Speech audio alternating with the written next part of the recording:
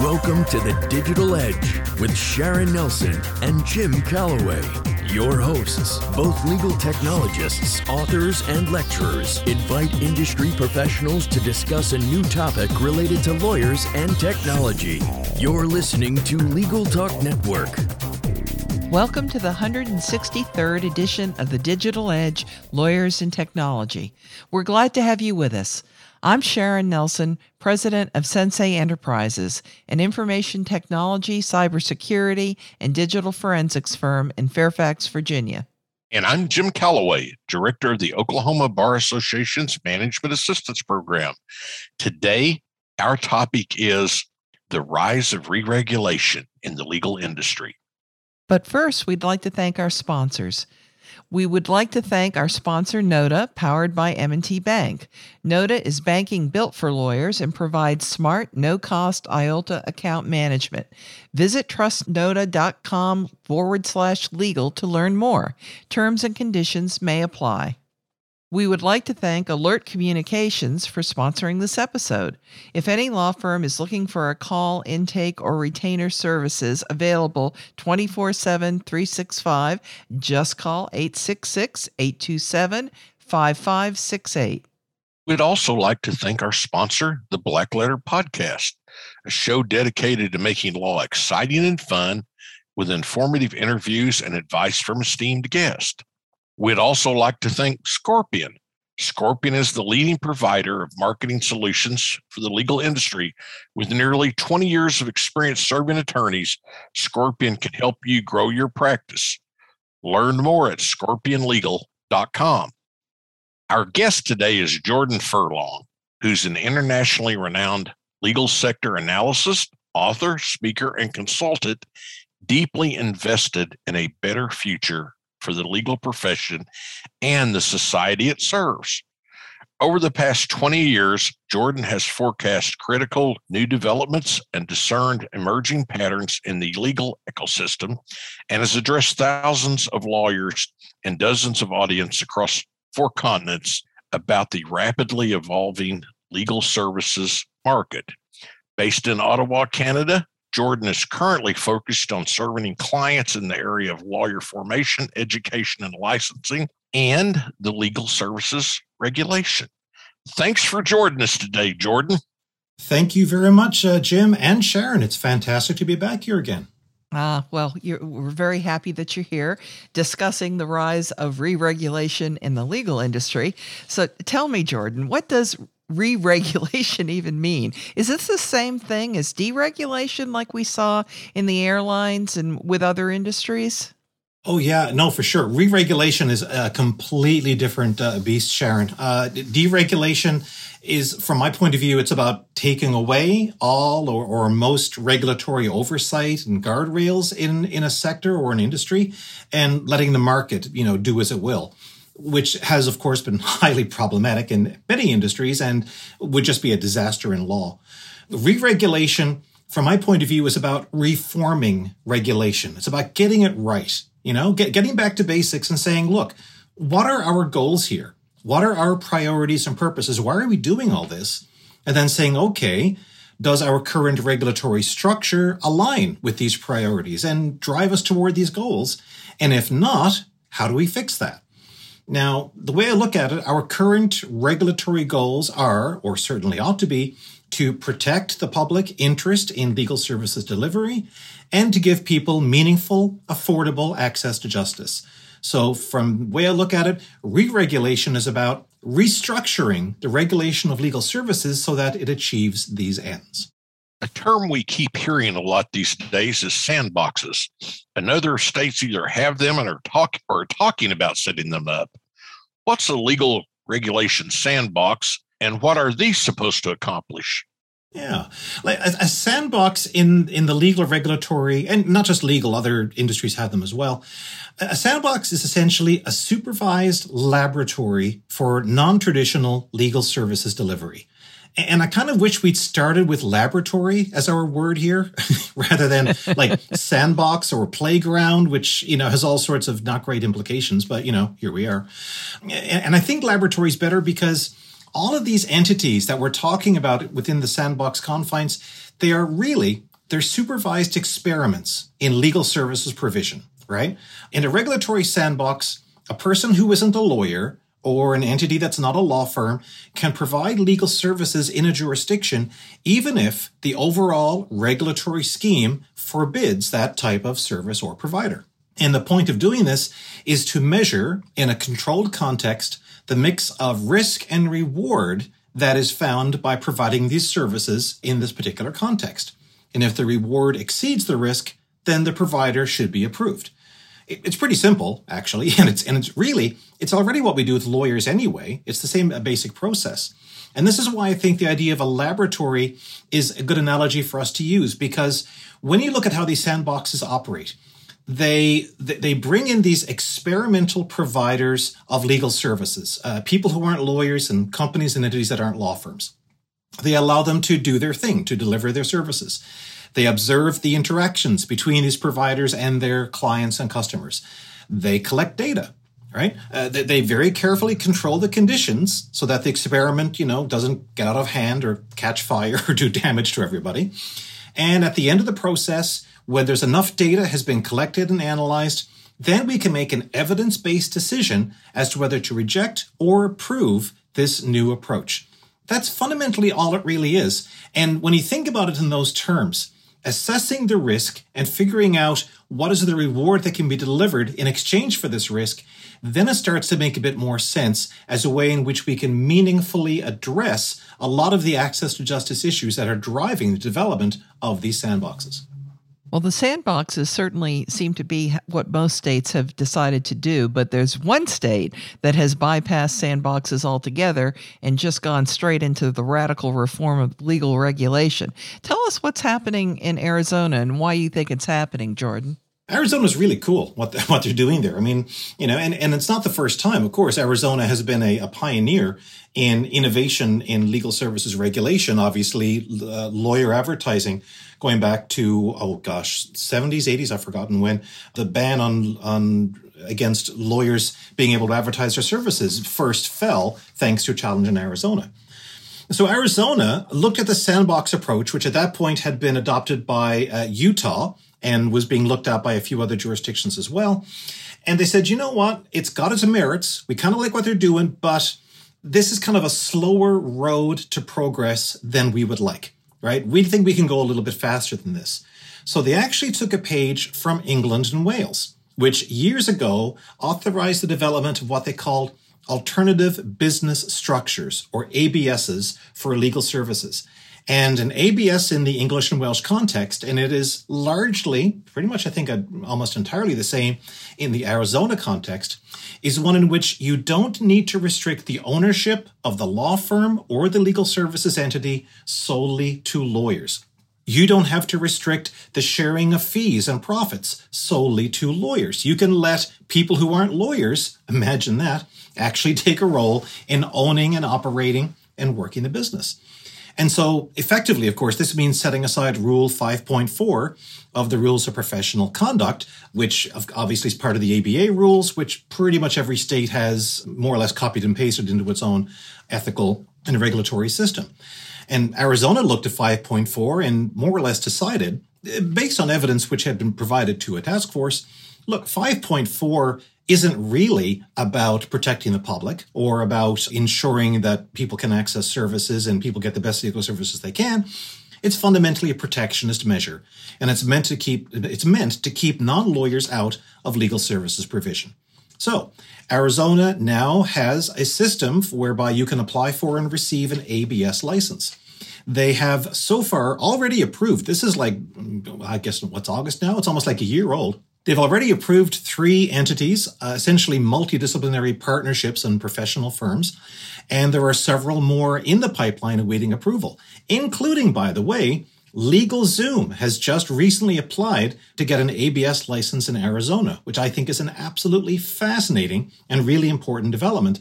And I should note, in passing, one of LegalZoom's top, I guess we can call them competitors, although I think they're all kind of set in the same direction, Rocket Lawyer, is also one of the approved members of Utah's Sandbox. So we are seeing some of the pioneering and the most well-developed and best-backed alternative legal services providers, if you will, in this space, taking advantage of these new experimental approaches in Arizona and Utah. Jordan, Arizona also seems to be part of a nationwide push to license paraprofessionals. We've seen the limited license legal technicians be born, live, and die in Washington state. So what's this about, and what's it supposed to accomplish?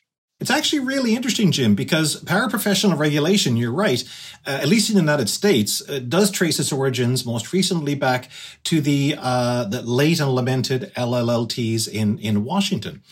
And for those who aren't familiar, the limited licensed legal technician was someone who was not a lawyer, but who was a trained professional who would work especially in the area of family law for people who can't afford a lawyer, didn't want to use a lawyer, could provide some basic legal services. And in theory, that was great. And the development and the authorization of LLLTs was a significant milestone in the long-standing process of regulatory reform in the U.S. Problem was that the scope of practice for LLLTs was very circumscribed. The costs of acquiring a license were monumental. And as someone I know once said, if you were trying to inspire as little confidence as possible among members of the public in your particular provider, you could not choose a better name than limited licensed legal technician, right? So in a way, I don't want to say it wasn't set up to lose, but it was so strongly circumscribed. Only a few dozen were ever approved over the course of years. And as you mentioned, the Supreme Court shut the program down last year. However, happily, from my point of view, we have seen recently a wave of authorization of paralegals and paraprofessionals in the U.S. And not to go down into great detail, but Utah created a licensed paralegal practitioner program around the same time it launched its Sandbox system. Minnesota is getting ready to move ahead with legal paraprofessionals. New York State actually was one of the pioneers in this area. They developed a program called the Court Navigators Program to help people, I think especially those in like eviction or landlord-tenant cases, to help them make their way through the court system. And New York's out there now talking about licensing social workers to provide some basic legal tasks. And Arizona's done something even more interesting.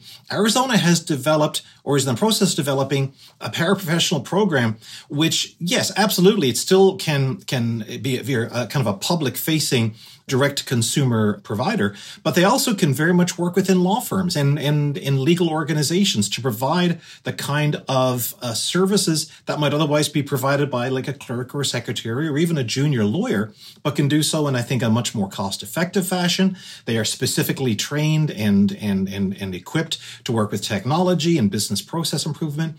And the reason I think we're seeing this wave of paraprofessional authorization is pretty much the same as for the Sandbox and is the same for the ABS in Arizona, is that in these states, the regulators, and this can be a mix of the Supreme Court and the State Bar and other stakeholders in the area, they have concluded what should be very clear to all of us is that the legal profession is interested in serving only an extremely small portion of the entire population of people and businesses and entities that need legal services help, right? We've seen survey after survey that suggests that only maybe 15, 18% of all legal problems and issues ever find their way to a lawyer. Everybody else is out there doing it on their own or getting a friend or family to help them with it or just not dealing with it at all. And there is a widespread, I think, recognition, and it's very gratifying to me to see this at the regulatory level and at the court level, to say the legal profession is not going to solve this problem. We have given the legal profession decades of opportunity in order for them to say, yes, we will find ways to serve everybody, even those who would not otherwise afford our services.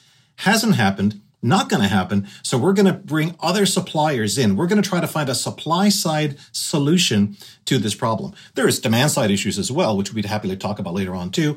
But this is fundamentally what it's about. It is about realizing that the market has needs well beyond what the legal profession is either able or willing to meet. And therefore we need other providers and other solutions and other options to meet those needs. Send your feedback to Jordan Furlong. Please do. But before we move on to our next segment, let's take a quick commercial break. The Black Letter Podcast demystifies complicated law and business issues by breaking them down into simple, understandable bites. Hosted by Tom Dunlap of Dunlap, Bennett & Ludwig, this show features fun and informative conversation with esteemed guests like CEOs and former AGs of the CIA. You can listen to Black Letter today on iTunes, Google Play, Spotify, or wherever you get your podcasts. Now, more than ever, an effective marketing strategy is one of the most important things for your firm. Scorpion can help. With nearly 20 years of experience serving the legal industry, Scorpion has proven methods to help you get the high-value cases you deserve. Join thousands of attorneys across the country who have turned to Scorpion for effective marketing and technology solutions. For a better way to grow your practice, visit scorpionlegal.com. Welcome back to the Digital Edge on the Legal Talk Network. Today, our subject is the rise of re-regulation in the legal industry. Our guest today is Jordan Furlong. Jordan, you've written about some important things happening outside the U.S. when it comes to legal re-regulation. Tell us what's going on in the UK.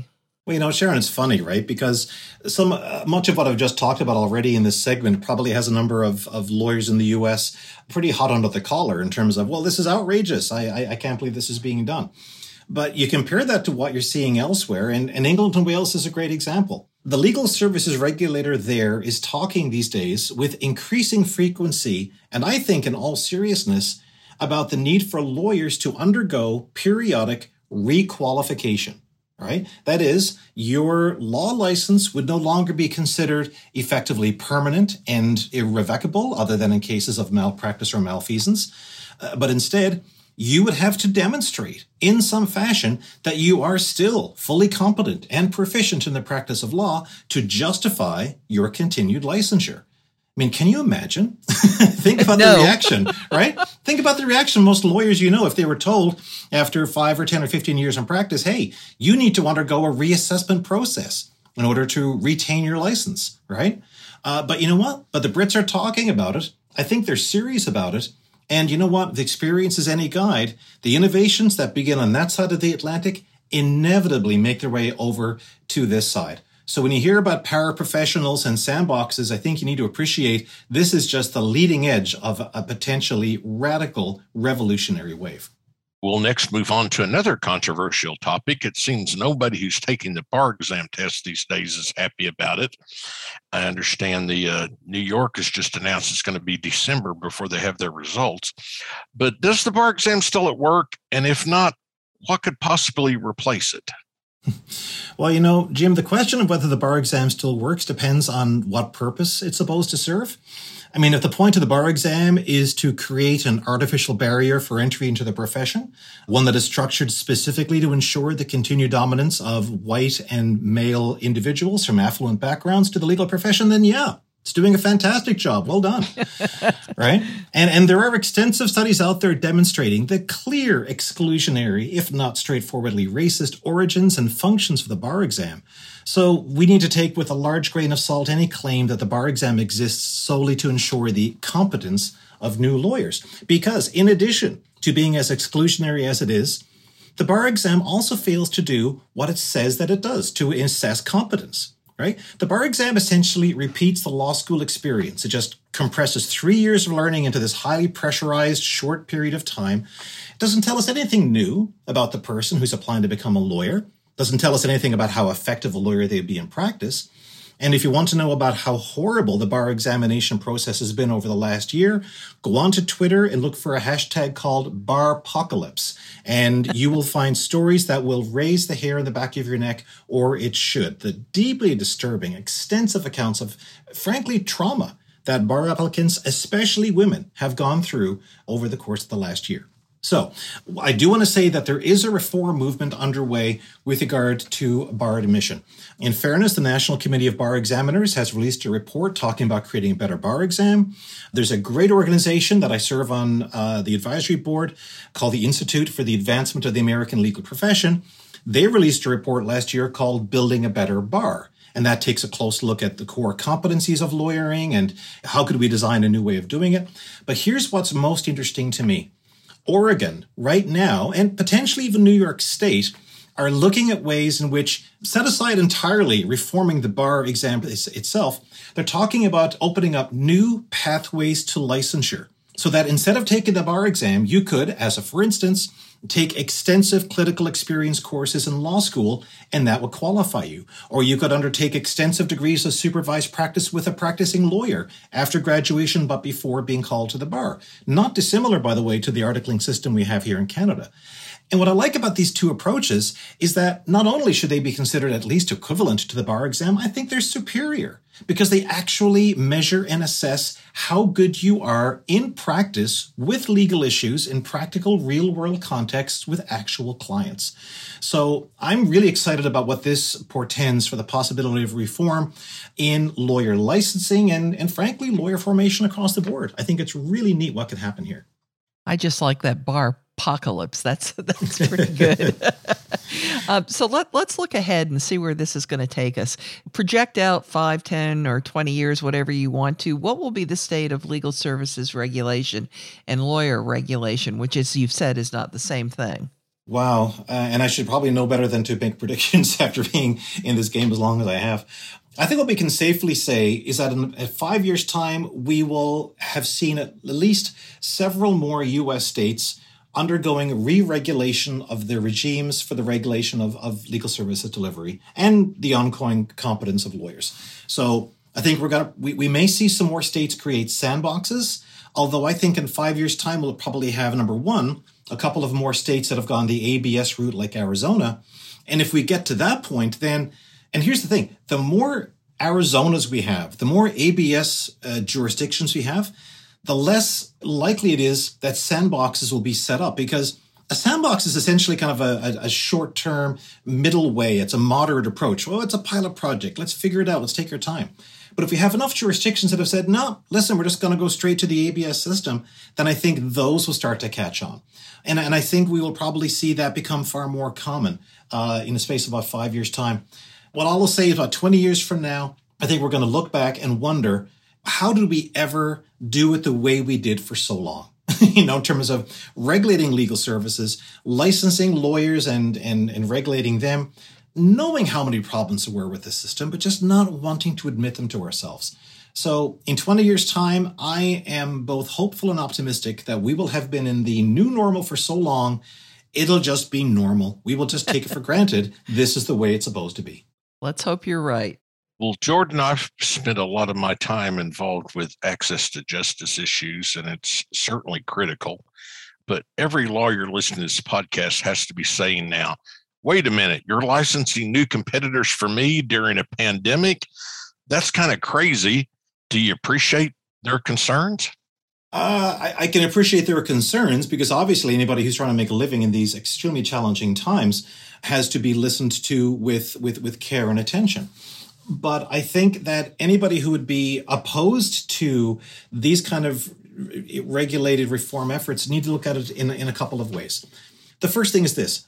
I mentioned earlier, the entire reason why these new providers are being licensed is to serve this vast population of people and businesses that aren't hiring lawyers, right? And that lawyers, again, to make this point, are not going to serve, right? I don't think you could find a lawyer anywhere in the United States who charges less than effectively. I shouldn't say you couldn't find, I'm sure you could, but you'd find only a bare handful of lawyers who charge, $100 per hour as an hourly rate or less, right? And you've got stats out there that prove a significant percentage of Americans, and Canadians aren't in a better position, they couldn't even cobble together $500 in an emergency. So asking them to pay hundreds of dollars in a single hour to a lawyer, that's not just unrealistic, it's insulting, right? So when you look at these new providers coming in, they're there to serve the great majority of people and organizations that lawyers have shown no interest in helping out, right? This isn't a matter of competition because lawyers aren't serving the people whom these alternative providers are there to help. That's the bottom line. And the second point I want to make, and it particularly is appropriate to Arizona's paraprofessional program, is this. And Justice Ann Timmer in Arizona made this point. I think it was an interview with Bob Ambrogi. She said, look, lawyers shouldn't be worried about competing with these new providers. They should be hiring them. They should bring them into their firms. These are trained professionals. They are savvy. They are adept with new technology and business process. They can be more productive for you than anybody right now that you have on staff in nearly as much of a cost-effective system. We are long past the point where law firms can keep on doing their work in this kind of linear, sequential, reinventing the wheel fashion, right? I just don't think it's feasible for you to try to be profitable as a law firm without employing some degree of tech, some degree of process improvement. And what these new types of paraprofessionals offer, in addition to solutions for people who can't afford lawyers, is another option for lawyers and law firms to do their work, serve their clients, and turn a profit. So those are two reasons I think that your everyday average lawyer should be in support of these kinds of approaches. Before we move on to our next segment, let's take a quick commercial break. As the largest legal-only call center in the U.S., Alert Communications helps law firms and legal marketing agencies with new client intake. Alert captures and responds to all leads 24/7, 365 as an extension of your firm in both English and Spanish. Alert uses proven intake methods, customizing responses as needed, which earns the trust of clients and improves client retention. To find out how Alert can help your law office, call 866-827-5568 or visit alertcommunications.com/LTN. You went to law school to be a lawyer, not an accountant. Take advantage of Nota, a no-cost IOLTA management tool that helps solo and small law firms track client funds down to the penny. Enjoy peace of mind with one-click reconciliation, automated transaction alerts, and real-time bank data. Visit trustnota.com/legal to learn more. Terms and conditions may apply. Welcome back to the Digital Edge on the Legal Talk Network. Today, our subject is the rise of re-regulation in the legal industry, and our guest is Jordan Furlong, an internationally renowned legal sector analyst, author, speaker, and consultant, deeply invested in a better future for the legal profession and the society it serves. Jim, I think we're about out of time, but I know you have one burning question you would like to ask. Well, why should working lawyers care about any of this? Shouldn't their focus be on doing their work, billing their clients, billing hours, making money? What does regulation reform have to do with them anyway? Well, Jim, absolutely. I mean, if you're a working lawyer, yes, you do have to be concerned with all of these things. And if the smaller the practice you're in, you also have to work, think about running your business and marketing and all these things. But fundamentally, I think if you're a lawyer who truly doesn't care about anything other than making as much money as they can, and believe me, I have come across, not very many, I'm happy to say, but I've come across a few lawyers of that type in all types and sizes of firm. Yeah, none of this talk of reform should interest you. You should feel free to oppose it if you want. But I think you've completely missed the point of being a lawyer, right? We are professionals. And among other things, that means we serve the public good and we advance the public interest. As I'm fond of saying, a law firm is not a pizza parlor and it's not a hair salon. It's a vitally important conduit for people to exercise their rights in a liberal democracy. And the legal profession has been given a number of powers and benefits that are conditioned, I think, upon our accepting that responsibility and role in our society. And so re-regulation, to my mind, is at least in part about the legal profession trying to refocus upon and reclaim that sense of professionalism and social duty that I think we've kind of lost over the last couple of decades in particular.